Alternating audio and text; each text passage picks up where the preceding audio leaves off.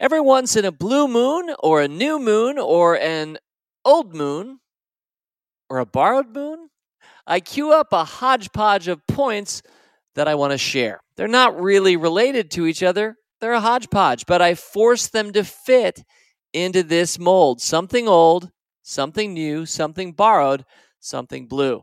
You probably know the expression, don't you? It's what brides traditionally are supposed to wear on their wedding day for good luck. Something old, something new, something borrowed, something blue.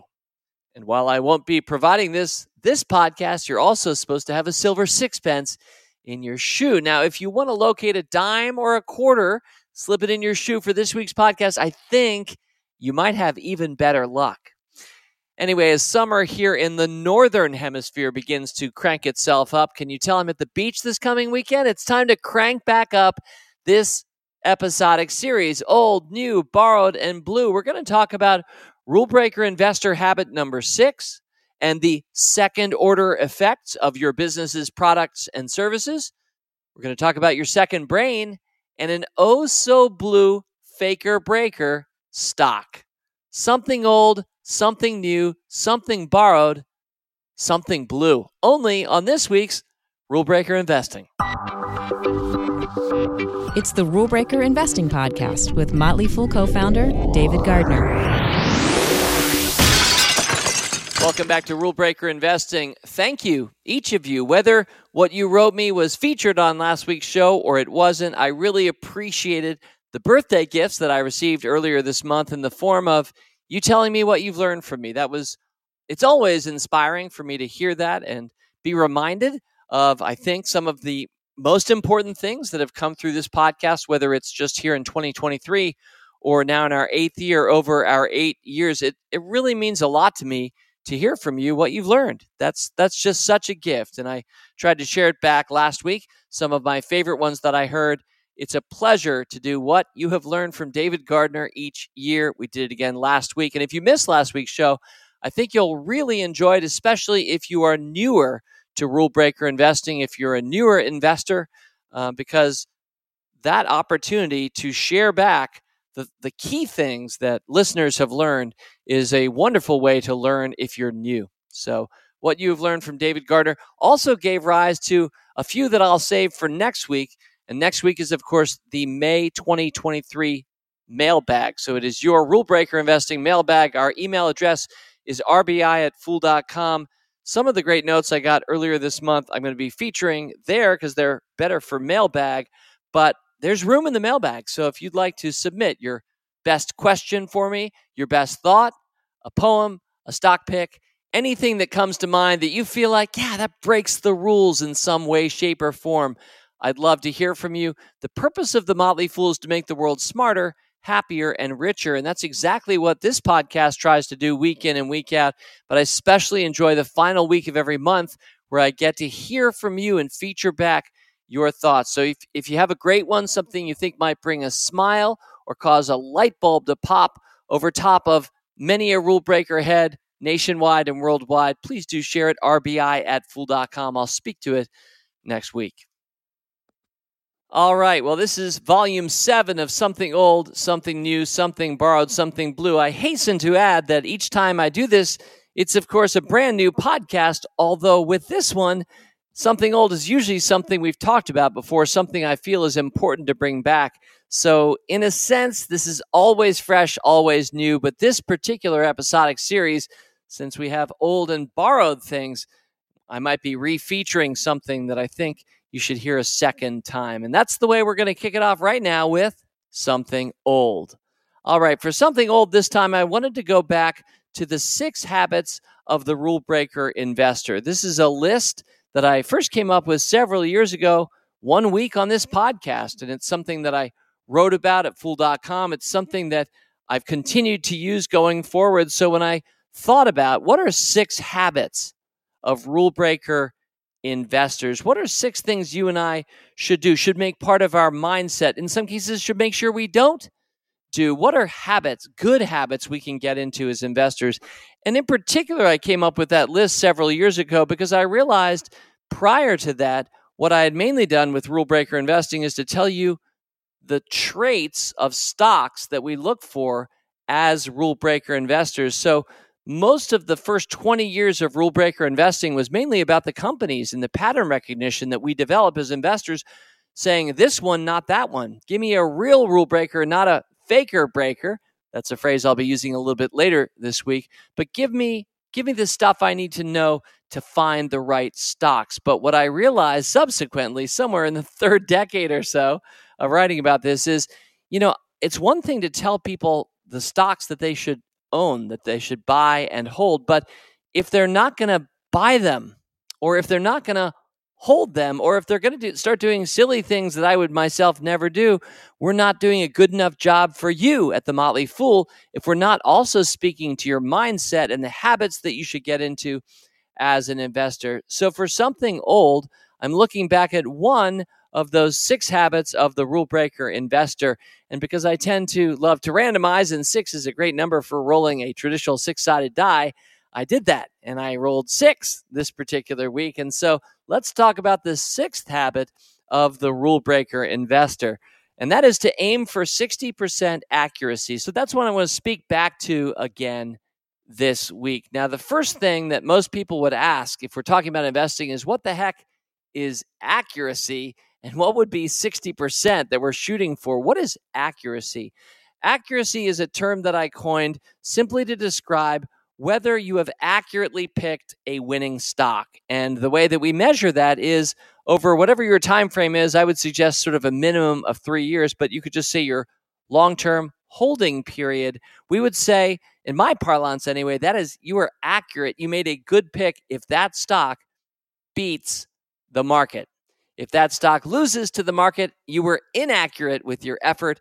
And of course, if it's sort of a market performer, I would still say that doesn't meet the accuracy rating, where I'm looking for something that's beating the market. And yes, if after 7 years you've held a stock that's up 173% and the market's up 170%, I would still say you're accurate. You are definitely beating the market. So it's fairly straight math here. We simply look at the return of your stock, and yeah, you can include dividends, versus the S&P 500's return, and you could also include dividends for it if you like. So you are accurate when you beat the market with each stock pick. You are inaccurate when you don't. And habit number 6 for the rule breaker investor is to aim for 60% accuracy. Now, over the course of my life of investing this way, I doubt that I personally have hit a 60% accuracy. So I guess the second point, after having, with my first point, defined what the heck we're talking about when we say accuracy,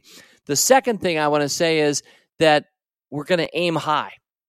We're aiming high. I've learned that from a lot of great leaders and mentors over the course of time. If you don't aim high, you're unlikely to get very good results. So even though we may not actually hit the 6 out of 10 picking stocks to beat the market accuracy level, that's what we're aiming for, because aiming high makes it much more likely we'll outperform our own lower expectations if we didn't aim high. So aim for 60% accuracy. I didn't say insist on 60% accuracy or stop investing if you don't have 60% accuracy. I simply say aim for 60% accuracy, which leads to my final point about this something old, this 6th habit of the rule breaker investor, and that is that you should proceed forward with confidence.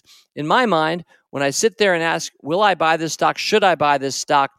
It's really a mindset thing. I want to be able to be comfortable and confident, not feel like I'm rolling the dice or being a crazy man, but confident enough that I really do think that this stock will beat the market, at least, let's say, 6 times out of 10. So if you embrace this, if you adopt this mindset, if you settle in to this habit as an investor, and I would especially suggest you should as a rule breaker investor, then what it means is you're only going to pull the trigger, you're only going to send in that buy order and end up with that stock in your portfolio if beforehand you're sitting there going, yeah, I think this is going to beat the market.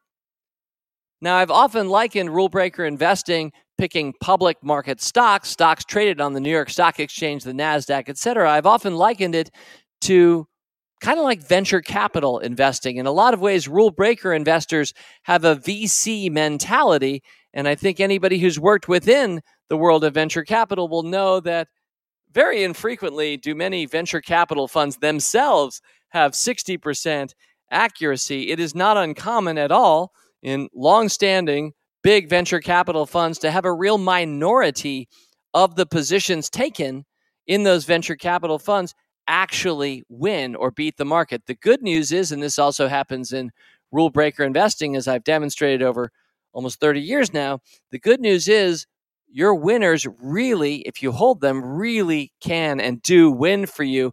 In my experience, they wipe out all your losers. So the great news here is if you're investing like a rule breaker and you really are holding onto these winners over the course of time, that, by the way, is the first habit of the rule breaker investor. If you don't know these 6, just Google them. You can go back and listen to me talk them through for that first podcast on rule breaker investing, the 6 habits of the rule breaker investor.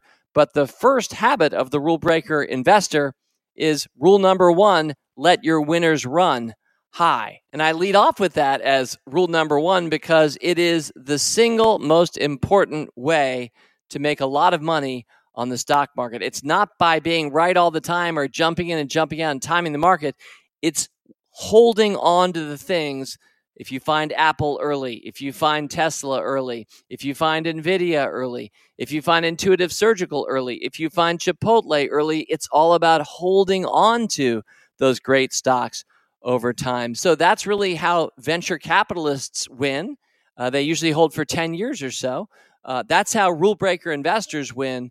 And so you should know you really can win this way without a particularly high accuracy. But I think it's great for us as more speculative investors to tend to go into situations where we are confident. Now, with Something Blue at the end of this week's show, I'll speak to the other side of this and what fails and why it fails.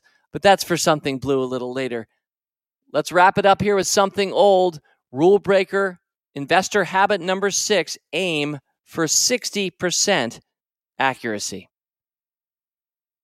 All right, and now for something new. Every year I go to the Conscious Capitalism Summit in Austin, Texas. It's in October, and there I have a combination of something old and something new, which I love every year. Something old would be the old friends that I get to see from one year to the next. CEOs, authors, people who have understood the power of capitalism done well, how much the world benefits from it, how much the world needs it, and how the real leaders practice it. So I get something old to re-meet fantastic CEOs and leaders who really are winning for all of their stakeholders, even though many businesses worldwide don't think that much about winning for much other than themselves. So that's the something old friends. But then again, new friends. If you're a working professional and you go to conferences from time to time, maybe there's that key conference that you go to every year for your industry, you'll know that there's a lot of something old from one year to the next at these, but then there's always, if it's really good, something new. There's a new thinker, new speaker, there's a new trend, a new technology. Make sure your head's not buried in the sand. You're picking your head up, looking around. You as an individual, an entrepreneur, or an industry, you're looking at reality and you're saying, okay, there's something new out there. Let's talk about it. So something old and something new, true of so many of the annual conferences that you and I may go to from one year to the next. Well, I had a great something new moment in 2022, last October, and I just wanted to share that as something new this week. Something new for me was meeting Victor Cho. Now, Victor Cho, I had not met before, but Victor, for 7 years, from 2014 to 2021, was the CEO of a company many of us have heard of, and that would be Evite. If you've ever had an invitation to a book club or a party or maybe a sports banquet of some kind, maybe they used Evite. You might love Evite. Some people probably hate Evite or have mixed feelings about Evite, but for the most part, you should know, especially in recent years, under Victor's leadership, Evite was doing things really well, generally kind of protecting your privacy, trying to make it easy, not trying to over-spam you. Evite has been really owned by others over the course of its lifetime, owned by Interactive Corp for 10 years or so, then owned by Liberty Media more recently, and I think it's held now in private equity. So this has never been a public market company, but it's the kind of stock that, had it gone public, I certainly would have been looking at it and thinking about it. I don't know if I would have recommended it or not, and I'm not here to promote Evite as an awesome site or stock, especially not a stock because you can't buy it. But I do want to say Victor gave a pretty great talk at the Conscious Capitalism Summit last year. Now, he's talking about stakeholders, and I'm going to get into his key point in a second. But before we go there, let me just make sure that you know, if you don't know about conscious capitalism, which I sit on the board of nationally, you should know that one of the key traits of conscious capitalism and the companies that promote it, that live it from one day to the next, is a desire to win for each of its stakeholders. So conscious capitalistic companies name their stakeholders. They say things like, well, who are our stakeholders? You've probably done this for organizations you work for or are affiliated with. Who are our stakeholders? Well, certainly your customer seems like an important stakeholder. Otherwise, why do you exist? And your employees are critical stakeholders. They're really the energy that enables you to live out your purpose in the world, to produce your products and services. So yeah, your employees are important stakeholders, even though many businesses have not treated them as such over the course of history. Even more recently, many companies don't do this very well. Some other stakeholders you might name, well, how about the environment? For some companies, how the environment is treated, even though it often doesn't have a voice for itself, is an important stakeholder. We're all connected through planet Earth. Partners and suppliers matter a lot. Certainly shareholders, since this is an investing podcast at its heart, you and I are hoping to be invested and rewarded for being invested in companies. We are an important stakeholder too. And so the best businesses think about winning for all their stakeholders, not just taking one of those groups and saying, we're just here for them. And in recent years, when I've talked about this, I've mentioned some next level thinking, which I'm about to give you, especially if you are a leader of an organization. So if you own your own business, you're running something, maybe you're a hired gun for somebody else, for profit and not for profit. One of the better ways of thinking about winning for your stakeholders, let's take a quick example. Let's think about your employees and let's think about their health. So that's something we've paid some attention to at my company, the Motley Fool. I've talked about that some on this podcast over the years. But imagine if every company worldwide, every organization, for-profit and not-for-profit, made their employees' health a key stakeholder. That means you have metrics around it. You're scoring it. You're trying to drive that higher. You're trying to have a healthy workforce. Some companies do this amazingly well, far better than a small company like mine might. But others, even some very big ones, and sometimes we can think about whole governments that don't seem to treat their workers very well. You can see how this is still dearly needed. So that to me is almost a table stakes for being a good organization here in 2023. But next level from employee health, I think is mental health. Imagine if it's not just about your employees' physical health, what traditionally we call health, but imagine if you start scoring and trying to improve your employees' mental health. I did see another great talk at the Conscious Capitalism Summit last year given by Dan Simons of Founding Farmers, which is a Washington, D.C. area-based wonderful large restaurant company. But Dan gave a talk saying, hey, mental health is just health. Why are we calling it mental? Mental health is health. And he's really managed his hundreds, nearly 1,000 employees toward that over the course of time and done so well by them. And another next level thought when we talk about your employees, before I go to what Victor Cho taught me, another next level thought for you is just, what if you actually named a new stakeholder for your organization, especially in this remote hybrid world that many of us are living in?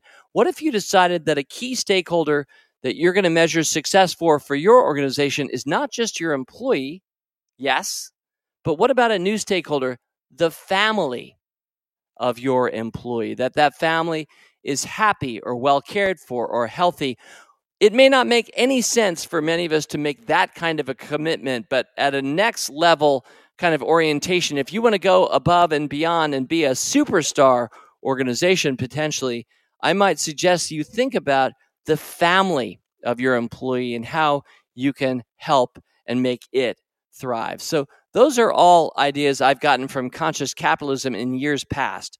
But here's what Victor Cho shared at last October's Conscious Capitalism. He started saying, one thing that is very important, especially think about social media or some of the regulation that's being suggested around big tech.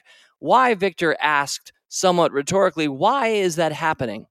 And what he went on to say, and he thinks about this as a leader himself. You can go to his website, victorcho.com, and read more from him and see more from him on this topic. But what he started saying is, the best companies and the smartest companies should be thinking about the second order effects of what their products and services do to people down the line and out there into the world. Many businesses, of course, just want to sell their widget, their product or service, and get a sale. And if it's profitable, even better, get a bottom line ka-ching. And a lot of businesses are happy just to have that. But if your product or service might have some secondary effects that others might judge harmful or at least questionable, Victor suggested to all the leaders in the room in Austin last fall, maybe you should start acknowledging the second order effects of your products and services. And if you're brave enough to do so,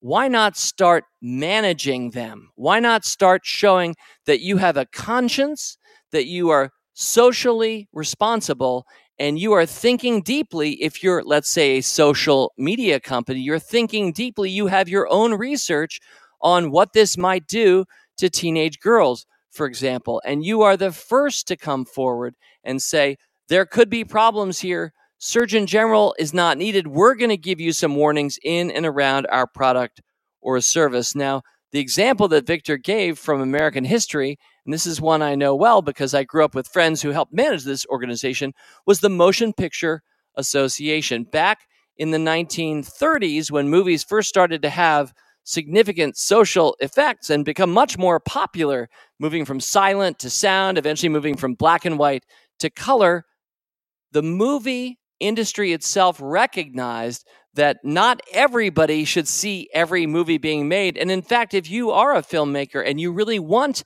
to make your movie without it being censored, parts of it taken out or just not shown altogether, the greatest thing that industry could do for the creative freedom of its artists and leaders is to create its own voluntary rating system to self-regulate, which is exactly what Jack Valenti did in 1968 for the Motion Picture Association of America.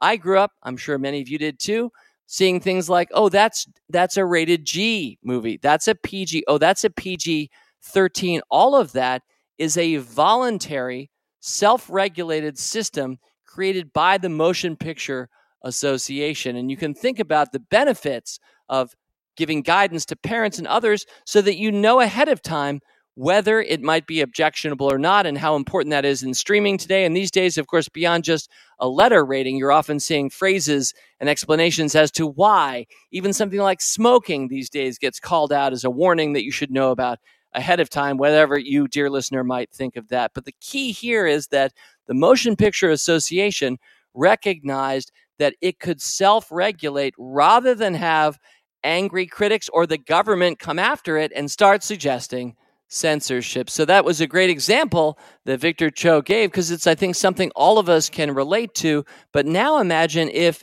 in industries that had potentially objectionable or unhealthy fare, whether it's food, social media, the list goes on. Imagine if the companies who were the leaders, and I'm not saying this doesn't happen, it does happen some, but I want to double underscore how powerful it is when leaders make this happen. Imagine if the leaders in each of these kinds of industries came forward and said, this is potentially problematic. In some circumstances, we're going to get ahead of that.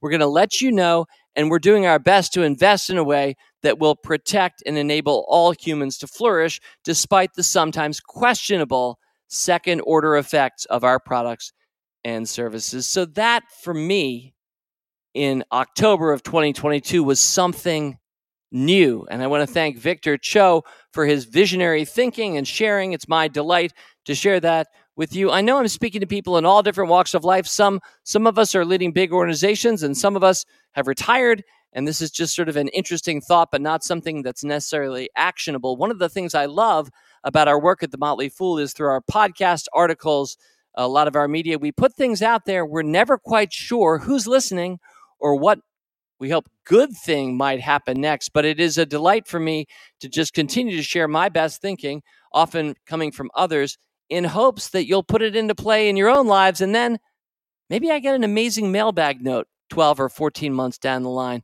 about how something that you heard here this week has made the world better. Something new.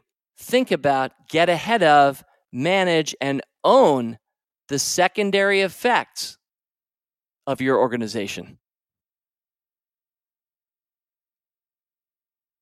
All right, and now for something borrowed. Now, whether or not I managed to land Tiago Forte, authors in August, this August, where each year in August I bring authors of books that I've really appreciated onto this podcast, whether or not Tiago will make it to this podcast in August of this year, here we are in May, and I want to be calling out my favorite read of 2022. Now, if you are a regular listener, you've definitely heard me mention this once or twice, but you may not have heard 10 minutes or so from me as to why I think Building a Second Brain is such a valuable book for all of my fellow humans. Again, my favorite book that I read last year, Building a Second Brain by Tiago Forte, talks about your two brains. The first one that we're all born with and that we use is really good at some things. For example, dreaming things up, imagining, creating. Those are the best uses of our first brain. Listening, reacting, empathy, so much of the decision-making we make from one day to the next, driven by that first brain that we try to make smarter, happier, and richer, that we rely on so much from day to day. But the second brain starts to compensate for where our first brain is not so reliable. If you're like me, and I hope you're not, you don't have a great memory. And you start realizing, my first brain, the one in my head, is really not great at remembering the right thing at the right time. How many amazing books or passages in books have I read that I don't now remember, that I can't actively recall? And so Tiago Forte says, the beauty of the world that we live in today is you can create a digital framework outside of your first brain. Let's call it your second brain. You can really organize your digital life in a way that will be so helpful for you going forward. Whether you're competing against your fellow humans in a for-profit industry, or you're trying to win Jeopardy, or you're trying to compete against artificial intelligence, some of the AIs that start making their way, alien intelligences, as Kevin Kelly mentioned a few weeks ago, on this earth, you're going to benefit a lot from a more effective, in Forte's words, second brain. Now, he really focuses a lot on the notes that we take. You might be a note taker, dear listener. I am. I own lots of different little Post-it pads in different colors. I even make the colors count. I have significance attached to different colors of different Post-it notes, and I have a lot of Post-it notes rolling around my den. I haven't always done as good a job processing them as I did when I first wrote them, but then I started to realize, there's a reason that my life is full of unprocessed Post-it notes. It's because I'm not effectively enough taking notes in the first place. So the notes we take, Forte says, can be done better.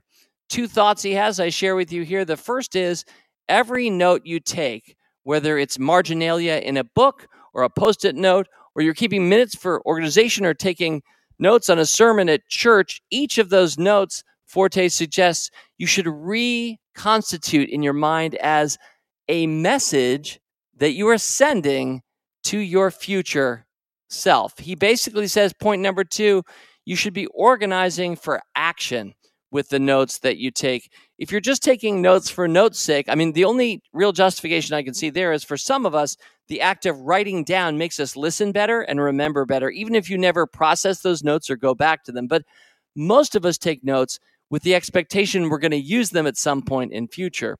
But Forte, the author, says, your future self, who you are working for right now by taking a note, your future self is a very busy person. It's a more complex and busy world in the future. And that future version of yourself is like, I don't have time. What are you trying? You're getting in my way. What is this note that you're trying to make me read or care about 7 years later? And so in respect of that future self of yours, you should be taking notes in a new way. You probably should be taking fewer notes, if you're me anyway. You should be thinking more purposefully about why you're keeping this note, why you intend to. And if you listen to the author, you're really organizing for action, projects that you will initiate. No one's going to give you 5 stars for being a great note taker. That's probably not going to be on your gravestone at the end. No one's really going for the note taker awards unless you're part of some specialized industry. Most of us are just doing it to be as practical and useful to our future selves as possible. And Forte does a great job, not just reminding us of that in his book, but really helping us think about a system that we can use. He talks about it as projects, areas, resources, and archives. I'm not going to summarize his book here. I hope I've said enough with something borrowed here to interest you to look into it further if you haven't already heard me talk about this or come across building a second brain. So that approach to organizing your notes in a digital way so that you're using the same system in each of the instances where you might be keeping notes. For example, a lot of us have some notes on our hard drive, let's say in folders. Forte says you should use the exact same organization of those folders as you might have in other areas. You might have an analog brain book, some of us call it that, like a commonplace book, a book you go back to where you're keeping notes or you keep your schedule or you keep your favorite quotes, whatever that is. You should be trying to use the same framework and the same structure. Maybe you also use Evernote. I do. In Evernote, you want to use the exact same framework and structure so that you know how to refine things later on of any of the notes that you're taking. Well, I'm going to start getting boring if I try to summarize a book that I haven't read for a few months, but I can tell you it is a fantastic read, and it's my pleasure to borrow some of his great ideas from his book, Building a Second Brain. You know, I was inspired to go on to start looking into apps. Maybe you're already using ones like this, Instapaper, Matter, Reader. There are a number like this where these days you can, if you're reading on the web or you read a lot on your phone, instead of just reading that article on that site wherever you are, which often, in my world anyway these days, has really flashy, annoying ads constantly distracting you from actually reading the article you're trying to read, you can just drop that article, that URL, into an app like Instapaper or Matter, and it will clean up all the ads. And importantly, it will let you highlight, just like you have a highlighter in your hand or your e-highlighting in an Amazon Kindle app. It will let you highlight the articles that you're reading or the emails that you're reading in your digital life. So the opportunity to begin highlighting and tagging and hooking in to your second brain a lot more than just what you're reading is part of what you'll discover as well. So we are all leading 2 lives these days, and I don't think it's going to change for the rest of our lifetimes. We're leading an analog life, which has been true from time immemorial, and we're now leading a digital life. And the better that you can organize that digital life, that you can make maximum use and productivity of it and hook it into your analog world so that you can produce that exact quote just as you're about to give a speech. You know exactly where to find that. It comes back to you at the right moments. The notes that you took, now that you are your future self, all of a sudden you're able to draw on them and have the mot juste or have the perfect story. That is part of what I've begun to experience with a second brain. It's been a wonderful boost for me over the last year. And if this is new, what you're hearing from me, I highly suggest you act on something borrowed this week and start building a second brain. All right, in episodes past for something old, new, borrowed, and blue, blue for me has meant sometimes the sadness that you or I might be feeling, or it might be the color uniform of a sports team I want to talk about, or it might be the ticker symbol one time, literally ticker symbol BLUE. It gives me an opportunity to talk about investing and or business and or life. But for this month's something blue, I'm going to go with a stock, Blue Apron. Blue Apron. Raise your hand if you recognize that company name. And I'm looking across the podcast platform world, and I see a lot of hands up. Now, not every hand is up, but I do see a lot of hands up because I think a lot of us have at some point come across the concept of meal delivery or meal kits. And Blue Apron is a company that fairly quickly and fairly robustly built up a meal kit delivery platform. The company was founded in 2012. It actually went public 5 years after that in 2017 and certainly caught a lot of attention. I think I probably tried it once or twice. Maybe you did too. COVID came along and It probably benefited some. It had that little initial COVID kick when the stock market came flying back, and we all thought, well, we might be locked down in our homes for much longer than in reality we've ended up being locked down in our homes. And so Blue Apron has gone through a number, in its just 11 years of being a company, it's gone through a lot of different twists and turns. But I'm sorry to say, and I say I'm sorry because I tend to cheer on companies. I want better products and services. I want things to work in the world. As an investor, I want stocks to go up, not down. But I'm sorry to say Blue Apron is an example of a real failure now that we can see with 2023 eyes what has happened. Let's briefly review some of the highlights and lowlights of Blue Apron. As I mentioned, the company was founded in 2012. Now, it wasn't first to market in a sense. There was a company called HelloFresh that many of us may recognize today. HelloFresh is a bigger, more successful business today than Blue Apron. I'll talk about that in a little bit. But it got started in 2011. Now, it wasn't 10 years before Blue Apron. It was only less than a year before, but this German-based company got started a little bit earlier and scaled a little bit harder and faster, and today is much more successful. But 2011 and 12 is when this industry really started. Now, the next date I want to talk about is 2017. As I mentioned, that was the year that Blue Apron went public. Wow, just 5 years after being founded as a company, Blue Apron is a public company. Imagine the pressure that was felt by the management team, by the employees, and the pressure the investors felt. Well, if you were a venture capital investor, you might have been selling out your shares so that the company could go public. You're pretty happy with yourself today. But if you were buying shares really at any point from 2017 on, right through to today, it has been an unmitigated disaster. It's one of those stock chart patterns, which is best described as Mount Matterhorn or Mount Everest, where things are really, really high and pretty much just go straight down, hyperbolically straight down over the course of time. Blue Apron came public around $160 a share 6 years ago, and today it is trading at about 50 cents. It has lost 320ths of its value. The company, once with a market cap over $10 billion today, has a market cap below $50 million. Here's a somewhat surprising fact to me. Where does Blue Apron trade today? Unless I'm seeing things wrong on my internet browser, I think Blue Apron still trades on the New York Stock Exchange. And that I guess shows the changing ways of the New York Stock Exchange and what it takes to be listed or delisted on big public exchanges these days. But ticker symbol APRN appears to me anyway still to be on the New York Stock Exchange with a stock price market cap below $50 million. I think that the primary reason that this ended up not succeeding as a company is because it was an innovative idea that didn't have enough differentiation, didn't have enough distinctiveness relative to what was already out there in the marketplace. For example, HelloFresh, there were other copycats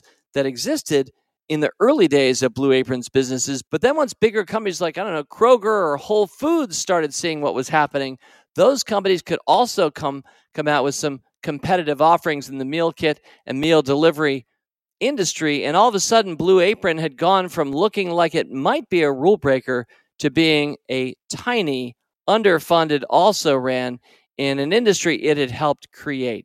So I think the key takeaway for something Blue this time is a reminder about the SNAP test. So the SNAP test is something I first wrote about in our book, Rule Breakers, Rule Makers, our Motley Fool 1998 book. I wrote the Rule Breakers, the first half of the book, and I first started talking about the SNAP test, and I've talked about it a number of times since on this podcast. Regular listeners will know what I'm about to do, but if you haven't heard this before, if you could snap your fingers and overnight, the stock that you're researching, the company that you're thinking about disappeared, the next morning, would anyone notice? Would anyone care? Now, obviously, some people would probably care. The employees of the business, if it disappeared overnight, would care. But this is all kind of a relative thing. How many people would really notice? How many people would really care? And for me, as a lifetime lover of the stock market and picker of stocks, I have tended to do better when I listen hard for that snap, and I respect what the test is teaching us. In short, you should be buying and even loving the companies that if they disappeared overnight, tons of people would notice and many, many people would care, would be sad. Those typically are the stocks that will do best in our portfolios over long periods of time. Those are the companies, the ones that pass the snap test, that we should be looking to be part owners of.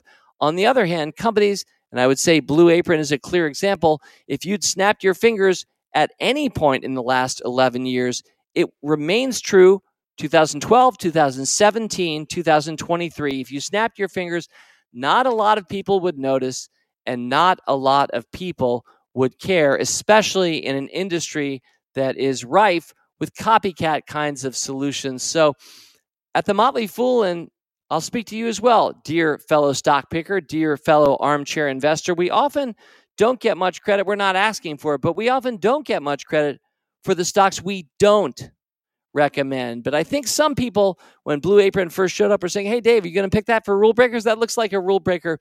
Well, another section of the book, Rule Breakers, Rule Makers, I wrote 25 years ago in 1998, talked about the faker breaker. And those are companies that look like rule breakers, but they're not actually rule breakers. Often, the moment where you can start telling whether a rule breaker is a faker breaker is when in the marketplace, a very similar solution, a very similar copycat product or service shows up. And for the first time, your upstart, that visionary, that team that came up with that product or service in the first place is tested to see whether they can deliver measurable value above and beyond just the cost of that product or service.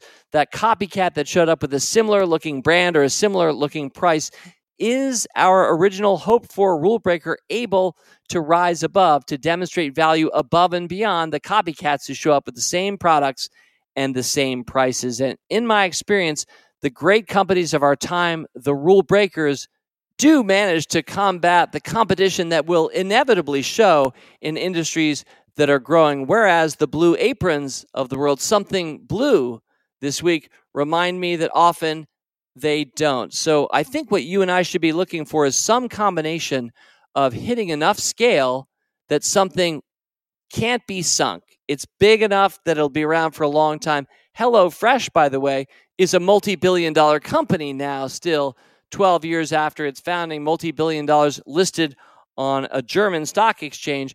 But for many of the upstarts, Blue Apron included, they are not still around. And I think, again, the key takeaway is, were they differentiated? Did they have some clear value add or special sauce, even sometimes a gimmick, something that allows them to rise above the competition? Or if people catch on too quickly to what you're trying to do too early, it can make it very hard, unless you're doing something special in this world, it can make it very hard to succeed. So there are some thoughts on ticker symbol APRN, Blue Apron, which is desperately trying to change up its model and right its ship. I do wish them good luck. I like this industry. I think some people got fascinated by meal kits initially and then found the offerings too repetitive, or they started thinking, well, now that I've learned the recipe, I can just do this myself. There may be some endemic problems to this industry overall, but I think it's served a lot of people in a lot of ways. And so good luck to Blue Apron, but whether or not it works